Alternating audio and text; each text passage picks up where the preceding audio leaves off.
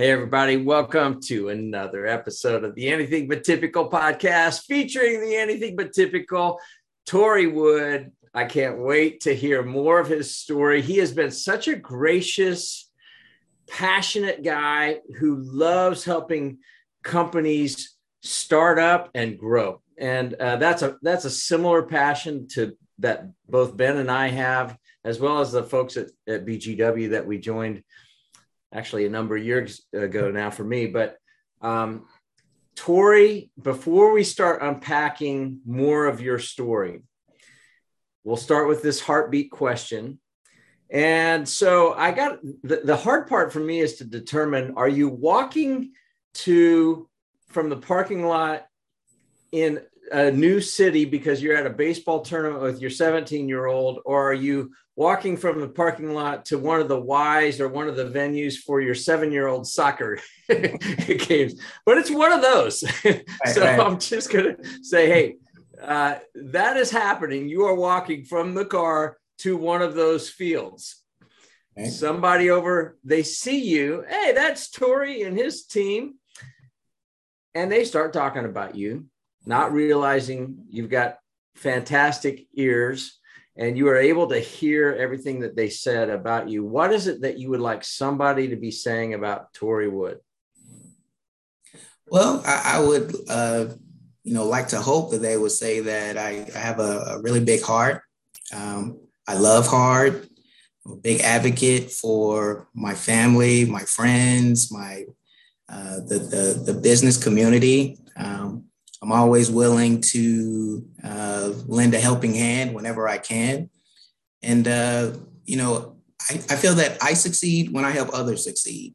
I love to see people be successful in pursuing their passions in life. And for me, I chose,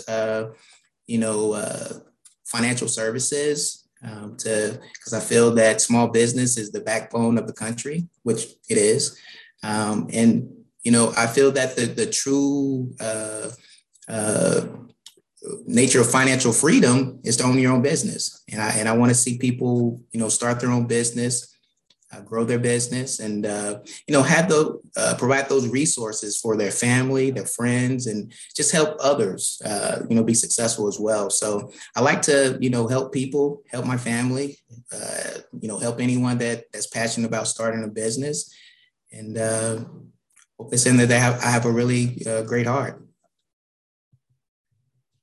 That's been my experience with you too, Tory. So thank you. That's why you're on here. Absolutely. Thank you. Thank you for having me. So for those of you that do not know Tory Wood yet, Tory is the founder and CEO of M&A Financing Services. He's also a board member of the nonprofit Private Directors Association. And we're going to get into both of those and a whole lot more. But Tory, where I want to start is you had a career in corporate America before going into entrepreneurship and founding a company. Talk about your experience before M&A financing. Sure. So back in 2008, I started my banking career at Bank of America. Started in the collections department. I was located in Norfolk, Virginia. So I worked there for about a year and a half, with the hopes of becoming a corporate banker. That's my reason for applying, to the bank in the first place. And so I got a promotion to Treasury Services, and I relocated, my family and I here in Charlotte, North Carolina in 2010.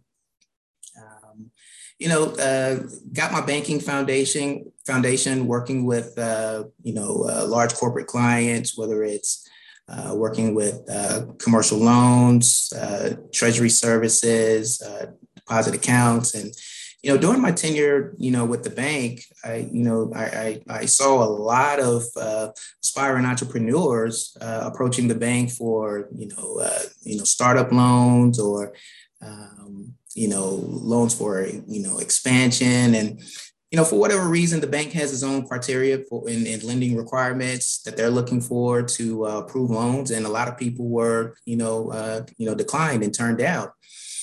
So I said this would be a good opportunity to, help the small business community,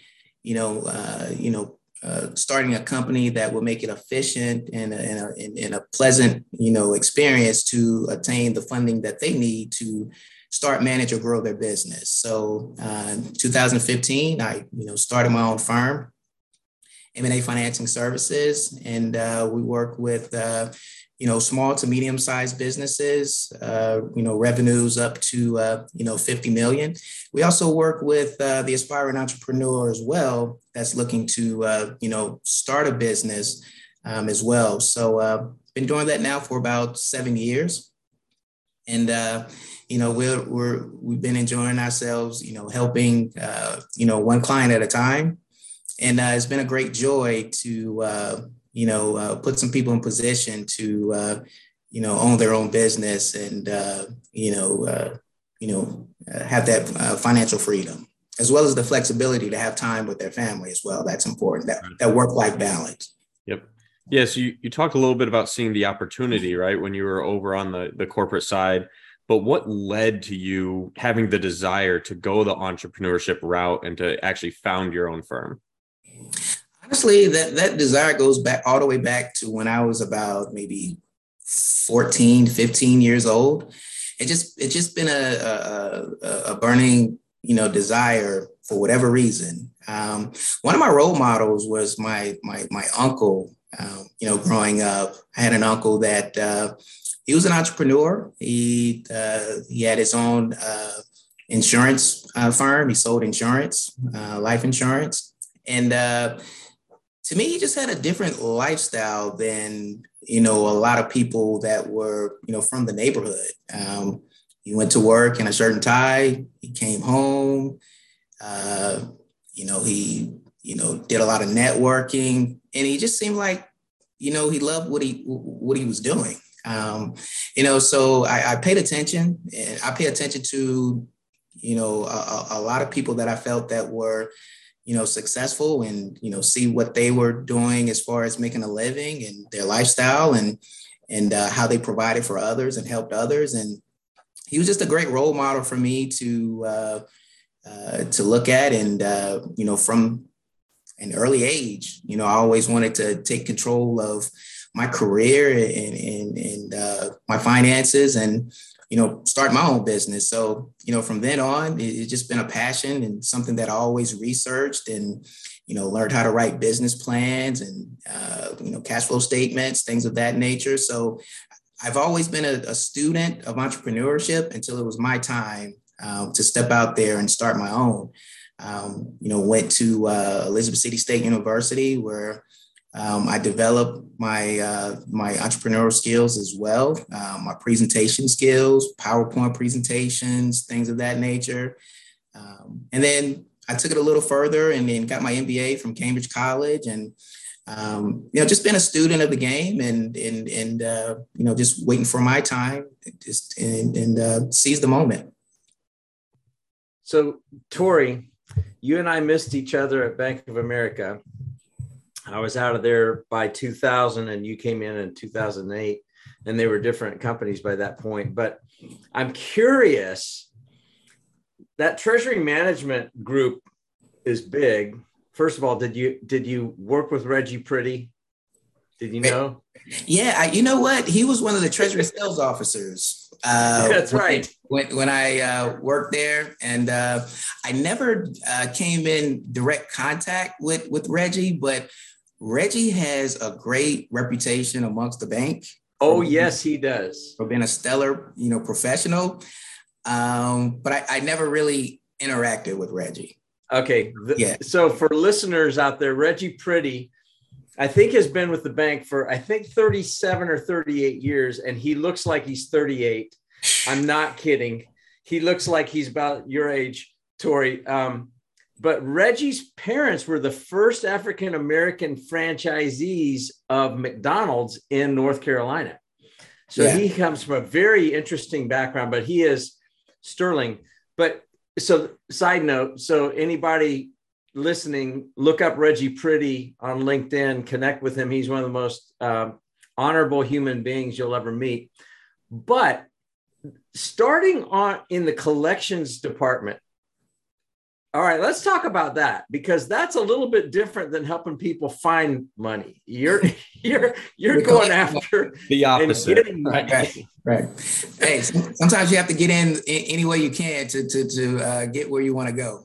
Well, no, that's right. I want to hear about what that experience was like, and did it shape or have any influence on the path? Yeah. So you took whatever you could take. Well, I hear that you've ever since I've known you, you've never said, "Oh, I'm above that."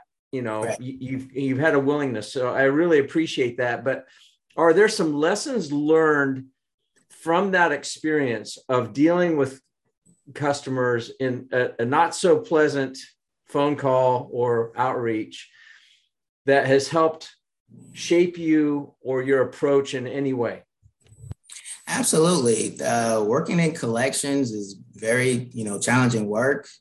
It teaches you perseverance. You have to be consistent, and you have to be disciplined. Everything that all the tools that you need to become an entrepreneur, because the majority of the time, day in and day out in collections, you're going to hear no. What are you going to do? When you hear no, are you going to hang up the phone and quit, or are you going to, are you going to dial the next number and try it again? So, being an entrepreneur, you're going to get a lot of doors slammed in your face. But the thing is, how are you going to rebound from it? So collections absolutely shaped and mold, the path that I'm on currently, because, it was some great lessons day in and day out in the collections department. Sometimes you're going to, speak with clients that are very pleasant, and then you're going to speak with some clients that are not so pleasant. When you're speaking with clients that are not so pleasant, you have to maintain professionalism and not let them rattle you, So same is with, people that we come in contact, in the business communities. Sometimes you may running across people that are professional and some not so much, but you have to maintain your in integrity and professionalism and not let them, take you off your game. So collections was very pivotal of what I'm doing now. So one more thing, and then I know Ben's anxious to ask some more, but when you went and you took that role in collections and okay, did you see it as an important step towards your end goal of owning your own business? Or was it did owning the business dream subside between age 15 and when you ended up doing it? Yeah, it was something, it was a role that I took, but I was looking more long-term. It was a position that, I could learn, that would get my foot through the door. And, during my time there, I was networking, throughout the bank. I would go down to the banking centers and shadow the personal bankers and see how they interacted with the customers in the banking center, see how they would, speak with clients in regards to, small business loans. Because, in the banking centers, people would approach the personal bankers and inquire about small business loans. So, I would, network throughout the bank and try to get closer to obtaining the position that I wanted, which was business banker, corporate banker. So, performing at a high level in collections would allow my managers to allow me to, go shadow with those professionals who had positions that I aspire to attain in the future. So absolutely. So Tori, one of the things that I want us to go into a little bit, because you've talked, and this is getting a little bit more tactical than what we've been talking about, but you talk about being able to serve people who don't meet traditional lending requirements, right? And you saw that firsthand when you were at the bank, and now you're out there solving that problem. So the first piece of that I wanted to ask about is, how do you serve them with a profitable business plan when traditional banks can't, or at least don't? Well, a lot of times, the clients that I work with, they're bankable, but they just approach, the wrong bank. Um, yeah. So I work with a lot of, business bankers. And when clients, approach them about small business loans, they may not meet their bank's lending requirements. But at that point, they'll refer them over to me because they know that I have a large network of lenders that I work with. So, I provide, a lot of, traditional lending options. But studies show that 80 to 90% of all, borrowers that, approach banks are declined. It's a lot of things that you need to know when you're approaching a bank. You need to know their FICO score requirements. You need to know their area of focus as far as, the industry that they like to lend on. So, this is my job day in and day out. So I know who's doing what. Mm-hmm. So, when those bankers refer those clients over to me, I take a look at, their financial situation, and I place them with a lender that would be interested in financing their small business deal. Yep. You become the matchmaker. Right. Yeah. Exactly. Yep. Exactly. And there's a lot of lenders out there that, may not be household names, but they're thriving banks that are interested in financing small business deals. And those are the type of lenders that I work with to assist the small business community. That makes sense. Why serve that clientele? What about the small, medium-sized business owner gives you that passion to go out and help them?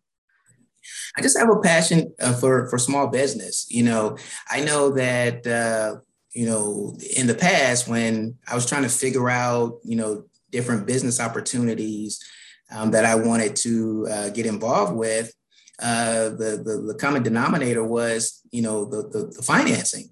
Who would take a chance on me as far as lending me, funding as a startup to start my own business. So it just, stems from my personal experience and running into roadblocks as far as, finding the funding that I needed to start my business. So I developed a passion for the small business community because of my own story. And I just wanted to make it a little easier for others, to help them get the funding. Yeah, that makes sense. So let's give listeners an idea of what the process is. So Gary's trying to get his lemonade stand off the ground. He approaches you. Take us through that process of him coming to you to what are those next steps? Okay. So the majority of the time, for whatever reason, a lot of people, when they think of getting a small business loan, they want to start out with the Bank of America's, the Wells Fargo's, the PNC banks, Truist banks, banks of that nature. So generally, say Gary would reach out to a Wells Fargo banker or Bank of America banker, and he said, well, I want to, start my lemonade stand. Well, the first thing the Bank of America banker is going to say is, have you been in business for 2 years and do you have at least 250,000 in sales? Once Gary tells him no, then the banker is not really going to want to speak with Gary any longer on regards to the, approving a loan for him. So that banker would then refer Gary over to me. And I'll speak with Gary. Gary's a nice guy, so I'm pretty sure we're going to have a pleasant conversation about the lemonade stand, what type of lemonade he's going to offer, the flavors, things of that nature. Gary's pretty thorough, so I'm sure he's going to have a business plan together, 3 years projections. So I'll take that business plan, those projections, the last 3 years of personal tax returns from Gary, as well as a PFS, personal financial statement. And then Gary is, doing pretty well for himself financially.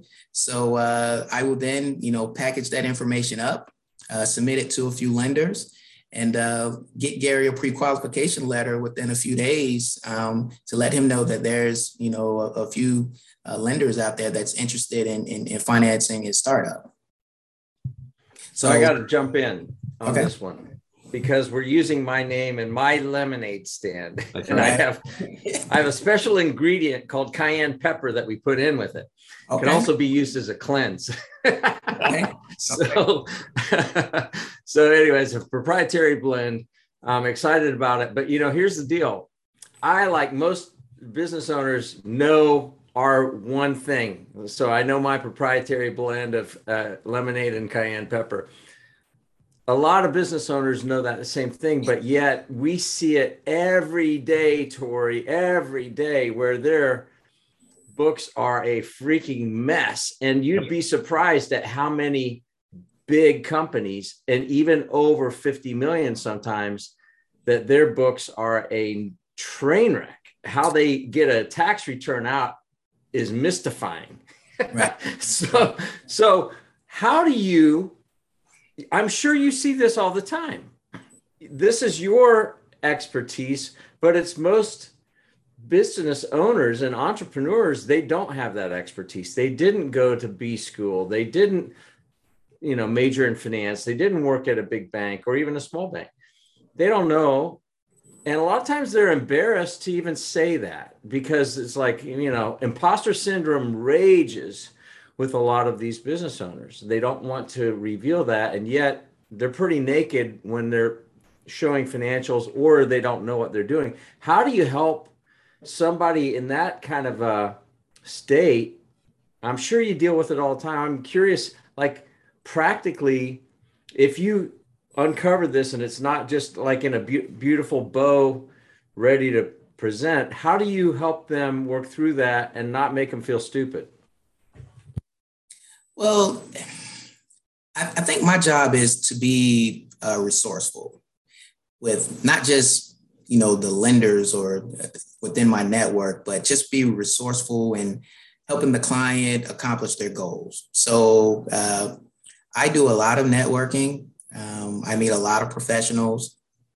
And for instance, if a client comes to me that's, passionate about, say, starting a lemonade stand or what have you, if it's an existing business that's looking for, funding for expansion, and their financial record keeping is not up to par, then I have quite a few, CPAs within my network that I can refer them to, for, the CPA to, help them, get their financials, up to par. So I see a lot, when I'm working with clients, but honestly, they really shouldn't feel stupid, as you would say, or be ashamed of their record keeping, because at the end of the day, they're trying and they're trying to do the best that they can. They're trying to put their best foot forward. When you know better, you do better. So my job is to help them accomplish their goals. So I have a lot of different professionals from various industries within my network that I can refer them to, and we can help them get those financials corrected. Great response. I love that. Yeah. I mean, anybody that's what's the saying goes, if you haven't made a mistake if you haven't tried anything new. So we're out here trying. We don't have the all the answers, but the thing is to be resourceful and know where you can go to get those answers and get things done. So that's why I'm here to help my clients and whatever it is that they may need. A simple introduction can go a long way. So along that line, Tori, talk about, you mentioned everybody goes out there and makes some sort of mistake. So not necessarily mistakes, but what are some of the hurdles that you've had to overcome as you became a founder of a company and started running and growing this business? Well, I think for me, things happen, when they're supposed to happen. Looking back on the 7 years that, I've been, running my company, things happen in stages. In the beginning, I was coming out of Bank of America, and I didn't have a large network of professionals, that I could call on to assist me with my business. So I had to first grow my network.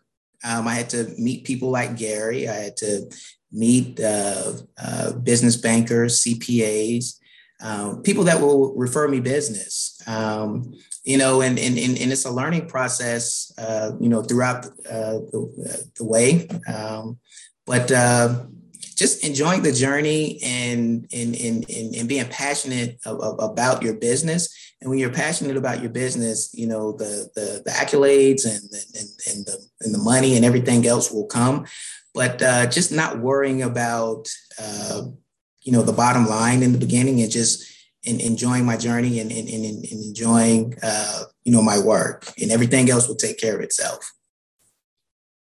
Yeah, that makes sense. And you mentioned, I was going to ask a different question later, but I'm going to skip it up to here because you mentioned networking. How do you make your business development, your growth, as consistent as possible of a process? Because it's very, very obvious that you do a tremendous job networking, building your relationships, things like that. So I'm sure that that's a big part of trying to make business development more consistent. But what are some things you do inside your company to be able to do that? Well, I think for me, when I first started out, I didn't realize how important follow-up was. So I can honestly say I have thousands of people in my network. And I just assume that, I met them a couple of times and I'm so great that they're just going to remember me. Yep. And that's just not the case. We had to put in a follow-up system, and we had to, follow up with the people within our network. I try to do so at least once a week, because you never know. Just last week alone, I just, due to my follow-up, my referral sources sent about 10 deals over to me to review. So, just that, in going back to your previous question, that probably was one of my mistakes in the beginning, was just underestimating the power of follow-up. One of my bankers, I was like, "Hey, how you doing? Just calling to, check in to see if you had any declines that I could take a look at for you." Just a simple message is that. And, that will jog their memory and be like, yeah, I have a few deals that, where I can't help the client and I need to, place them. And next thing you know, they sent me over a few deals. And, just imagine doing that I have exactly 1,700 bankers in my network. So just imagine doing that for each one of them, on a consistent basis. So, my business is majority referral based. So, that was pivotal for me to understand the power of follow-up. Yep. No, it makes sense. So I'm from the wealth management space, and learned early on, there's a stat that if it's somebody you've never met before, don't really know, takes an average of 7 contacts for them to become a client. Right. So reaching out to somebody 2 or 3 times, you may feel like you did some effort. You're not even halfway there. Right. Exactly. So, but yeah, I learned that, and that's how I, develop, business, for my firm, is just got to stay connected with my contacts, and, just follow up on a consistent basis. So Gary, I want you to chime in on this a little bit also. So Tori, quick side note, every once in a while, I like to put Gary on the spot as well. But Gary, you're one of the best, if not the best, networkers that most people in Charlotte have ever met. Right. So what are right? I mean, yeah, if you want to know how to network the right way and authentically, take a look at what Gary's doing. Mm-hmm. So Gary, what are the things that you would add on that of how do you not only build a network, but how do you maintain it? How do you enrich people's lives? Things like that, right? Because I mentioned the word authentic, and that's the way that you approach relationships at an unbelievable level. It's real. It's not fake. So talk a little bit about that, because I think you're world-class at it. Man, I'm almost speechless, which is unusual because I'm humbled by what you said. So relationships really, really, really matter to me because I've been burned and hurt deeply, deeply by trusted relationships in business, quite frankly. And so one of my good friends said, out of your greatest pain often becomes your greatest blessing to somebody else. And I think that's true if you let it and if you're purposeful about it. But I have been that piece of meat that somebody chases, and as long as you give them what they want, they're your friend. And then when the well dries up, they're nowhere to be found. And I just don't want to ever be known for that. And so as a result, like, I hate networking. I hate that term because it feels so transactional. Right. I love connecting. And when Tori, you connected with me first, if I remember. I don't even remember who connected us first. I think it was, if I'm not mistaken, I believe it was Brian Red. Brian Red? Yeah. He's another one of those really purposeful, intentional commercial bankers with Pinnacle Bank. By the way, he did a great job helping a lot of our clients during PPP when, quite frankly, some of our alma mater, the bigger banks, did not do so well. And, the machine was just too big. It was getting clogged up and they couldn't get out of their own way. So, yeah, I think it was Brian Red. One thing that I learned from a friend here in town that's also a very good connector is to put down, whenever you meet somebody, if somebody's connected, you put in the notes in your phone who connected you. That, because a lot of times you can't remember their name, but you can remember that somebody connected you or whatever, or sometimes, just to acknowledge, hey, thank you for doing that. But I've really tried to make it very clear, like, hey, what I'm interested in, but I really want to serve somebody. So if I can approach a meeting with open arms and open hands, and if there's a need that I have, state it and not put them in pressure, in a pressure situation where, hey, I need you to help me find a job. I've been in that position too many times. Well, people don't have jobs a lot of times to offer. So if you could just say, hey, I'm looking for something. I'm not asking you for a job, but can I tell you my story? And if it resonates, would you connect me with somebody and I will not embarrass you? Those two things can really disarm things. And if you really go to connect people and you realize, it's so funny. First of all, I find everybody's stories fascinating, which is why when Ben came to me with this idea of starting this podcast almost 3 years ago now, I'm like, yeah, because I love hearing your stories. I think, and people need to hear those stories. A lot of times, yeah, nothing to take away from Gary Vee or, Richard Branson, but they are on all the podcasts. Their stories are being told a lot. I'm not chasing those guys. I want the Tori Woods that have an important message to say. They have things that they've learned along the way that are willing to talk about the tough times as well, that other people can connect with. So that is my biggest thing. Like, genuinely, be honest about why you're meeting. And do it up front. It's like, if there's something, but don't put somebody in a sense of burden of, I don't know what to do. The other thing that's really important that I find, and this is a pet peeve of mine, drive-by connections. I call it drive-by connections. Hey, you guys need to meet. Connect on an email. There's no context. They've gotten no permission from either side. And all of a sudden you've got obligation on both sides. And you're kind of in this room, like, somebody threw us together. What are we supposed to do?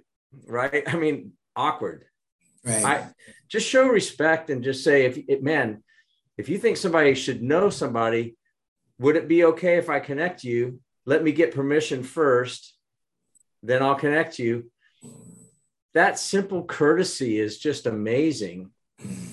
And a lot of people don't do it, and they don't mean to do it. They don't know that they're putting people there. It's well intentioned most of the time, but it can be kind of awkward. So, and Brian Red's very good at that. So are you, Tori, of not doing drive-by connections, but genuinely connecting people for purpose. And you never know where something's going to come from, but they have to be aware of you. Right. And if you keep serving, like, it comes back. It just does. Yeah, absolutely. So Tori, a little bit more on that, but the next step over, I want us to talk a little bit about your nonprofit board seat and things like that, right? Because it's just another example of you being involved in the community and being a part of other things besides solely the business. So what is Private Directors Association? Let's start there for the listeners that don't know, and then we'll keep going. Well, basically, Private Directors Association is a bunch of small business owners, that get together and discuss, topics within the business community. And what they do also is they do a lot of skill building and training on how they can, help their members attain board member seats, whether it's in the corporate world or nonprofits. So, and it doesn't necessarily have to be, small business owners that are members. There you have corporate executives, small business owners. So it's a variety of professionals within the group, and they help you attain board seats, and they give you the skills to go out there and attain those seats from other organizations. So being a business owner, you and having a family, right? Especially kids are traveling, playing sports all over the place. You have a limited amount of time. So why join their board? Why be a part of this when it's another commitment on top of business and family and things like that? Talk a little bit more there. Well, I guess it's all about, where I see myself in the future. Being a part of, boards, whether it's in a corporation or a nonprofit, you can really help, steer a company in the right direction when you are a part of their board. So it's just, something that is a goal of mine to, have a few board seats, in the future. And, I just, joined the organization to get that skill set and just know what it takes to, maintain a board seat. So when I'm ready, I can go out there and get it.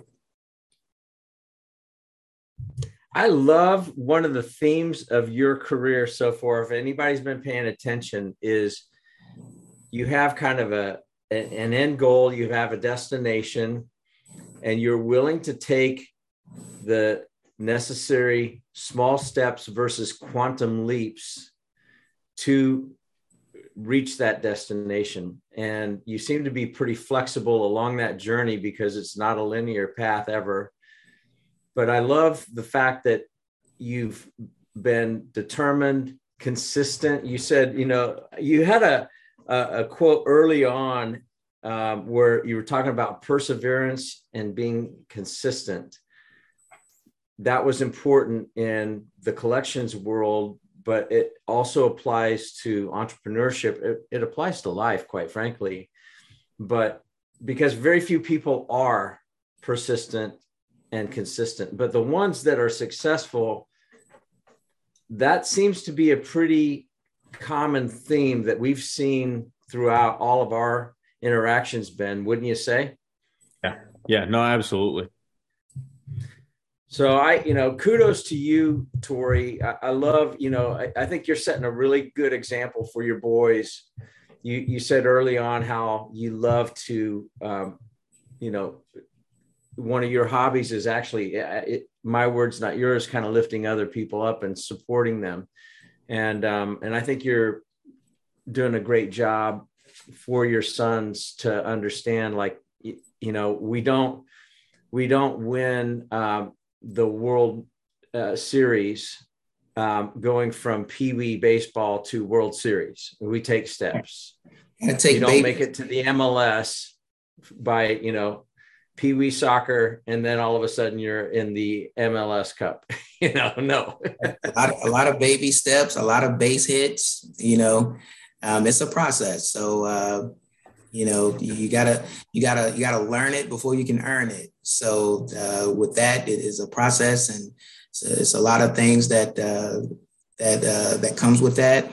And you just got to have a never give up attitude. Those are the ones that are the most successful in this country, because we know if you don't give up, you have a chance. But if you give up, you don't have a shot. So my thing is stay consistent, persistent, and you're not going to accomplish your goals if you have a give up attitude. So I'm never going to give up until I accomplish what I set out to accomplish. So I'm going to ask you one thing, and this could be awkward, so brace yourself. And if we have to edit it, we will. A good preface. But like I said, life is not a linear path. It's got all kinds of we planned, God laughed, and there's all kinds of squiggles in between, in this crazy journey that we're on.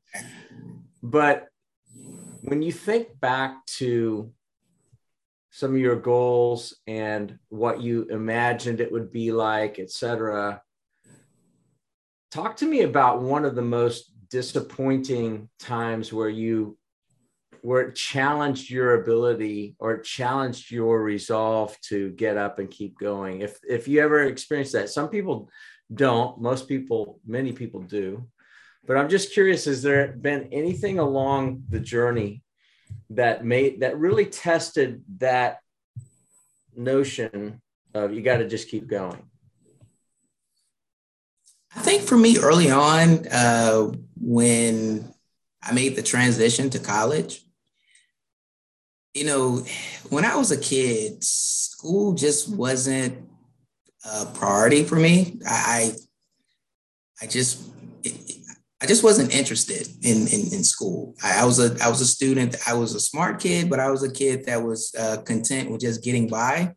So my grades were okay. But after I graduated, I wanted to prove to myself that, I could be a good student. And so I, forget about what, people said about me. It was all about what I thought about, for myself and where I saw myself going in the future. And I had to make that mental transition to see myself as a college kid. So I started out in, community college, and that's why to this day, I'm a big advocate for community college. Sometimes I talk to young people and, I'll say, so, what you going to do when you graduate, high school? And they'll kind of put their head down and say, well, I'm going to community college. And I'll tell them, I was like, raise your head high. I was like, community college is a great thing.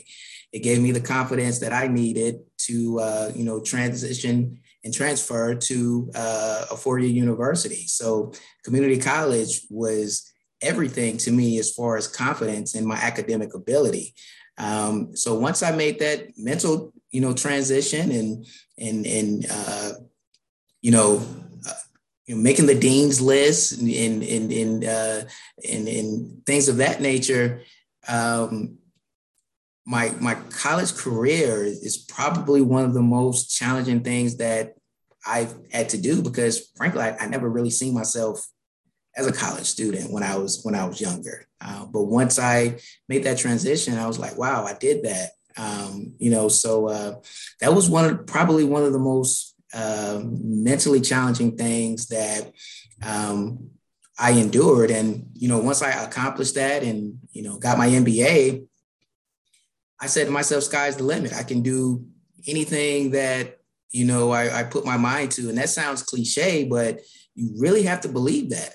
A lot of people don't believe that they can, do whatever they put their minds to.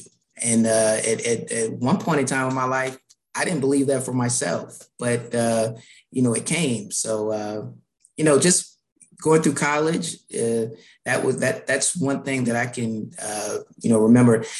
The business thing, M&A financing services, when I started that, my confidence was just so much through the roof. I felt that, if I put the time into it, it's going to work. It's not, if, it's when, so yeah. So to go from thinking you're not, like, viewing yourself as not a college student and then going on to get your master's, that's a very big difference. Yeah, it really is. It is.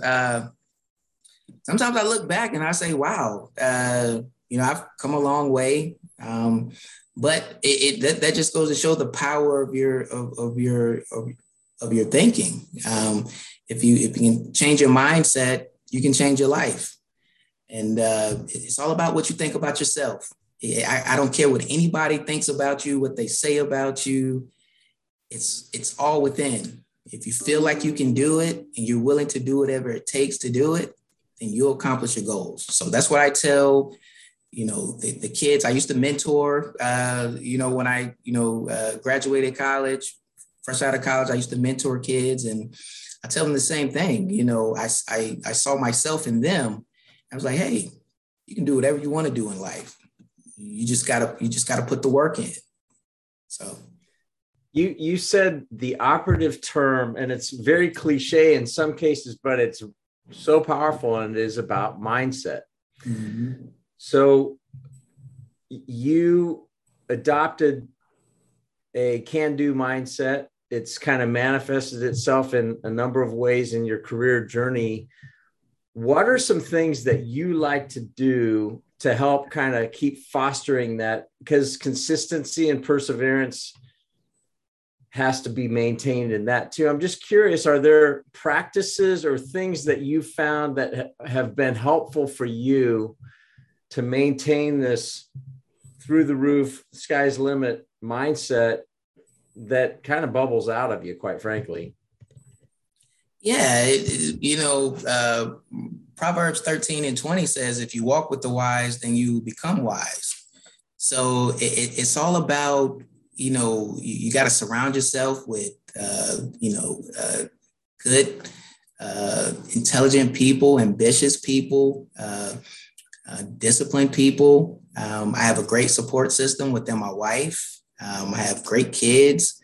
And it's also about what you feed your soul. I'm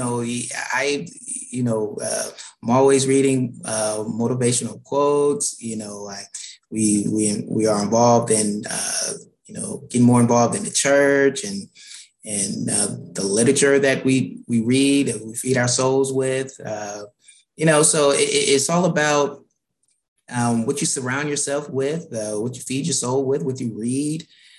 So it's a combination of all of that to make sure that I maintain a certain standard for myself. Hey, being associated with professionals such as you, you're very motivated. You're within my circle. So it's all about who you're associated with and who you're around. So Tori, as we get towards the end here, I've got a couple other questions more on your personal side of approaching business and life than anything else. So I think that's probably a good place for us to be able to steer towards as we get to the end. But one of them is, what are some of the most important lessons that you've learned along your journey, whether it's entrepreneurship journey, on the corporate side, college, the whole mix of it? What are some of those big lessons that you kind of live by or take away from? Don't listen to people. Do not listen, because people mean well, but they will project their own fears on you. And when you say something like, I want to start a financial firm and help, the small business community, if their mindset is not there, then they're going to project their fears on you and say, you can't do that. That's impossible. Or, how are you going to do that? Or are you crazy? Like, do you know what you set out to do? With so many financial firms here in Charlotte. It's the second, financial hub in the country, and you're going to start a financial firm here in Charlotte, So don't listen to people. Listen to your heart, follow your heart. That's always going to steer you right. And have supreme confidence in yourself. That is good words to live by. Yeah. Because you never know what God is calling you to do. Only God and yourself know, what's in your future. And sometimes most people are not going to understand, that calling or that vision that he has for you. So, you said something there that just struck a chord with me. Charlotte, North Carolina, people, is the second largest banking center in the country next to New York, at least That's when right. I was at Bank of America, and I think it's still true. Mm-hmm. And yet it's awash with banks. I'm like, holy moly, where are these guys coming from? And then they get bought. It's just an interesting little incubator. But if you just looked at the landscape and said, market saturation, are you kidding? Don't even think about starting a financial. What makes you different, Tori? Right? Right. I mean, in the natural, that would seem, like, go to a pond that is not so heavily fished. But at the same time, you found a niche, which a lot of these banks have to say no. Exactly. So I found a way to find, hey, these people still need somebody to be able to say yes, and they just don't know where to go. Right. So I partner with them instead of trying to compete with them. I can't compete with the Bank of Americas and the Wells Fargos, but I can support them and partner with them. So, a lot of bankers, they really care about, helping, small business owners. So when that dreadful day comes where they have to say, well, you didn't meet the criteria, the requirements, or we're not able to assist you with approving your loan, they want to find somewhere for them to go. They want to help them, find a place where they can go to assist them with their loan requests. And, that place is M&A Financing Services. So, I can't compete with them. I just want to work with them. You don't need to compete with them, right? Exactly. Exactly. So the last thing that I'm curious about for today anyway, and Gary may have a couple final ones also, is we've talked about time commitment a few different times here, right? And prioritizing what's most important. We talked about your family a bit. So, and then early on at the start, you mentioned work-life balance. So talk to us a little bit about how do you prioritize and protect the things in your life that are most important to you? Well, it's easy to prioritize my family, my time of worship, because those are just the priorities of my life, and I just can't neglect them. I grew up without a father, so I knew early on as a teenager that I wanted to be a father. I wanted to have a family. And I wanted to be, the guy that, attended my son's little league games or soccer matches, or, go with my wife to her banquets for a job. Those things are important to me because, frankly, I grew up without them. So, they say your childhood, shapes and molds who you become as an adult. And it's a lot of things, from my childhood that happened to me that,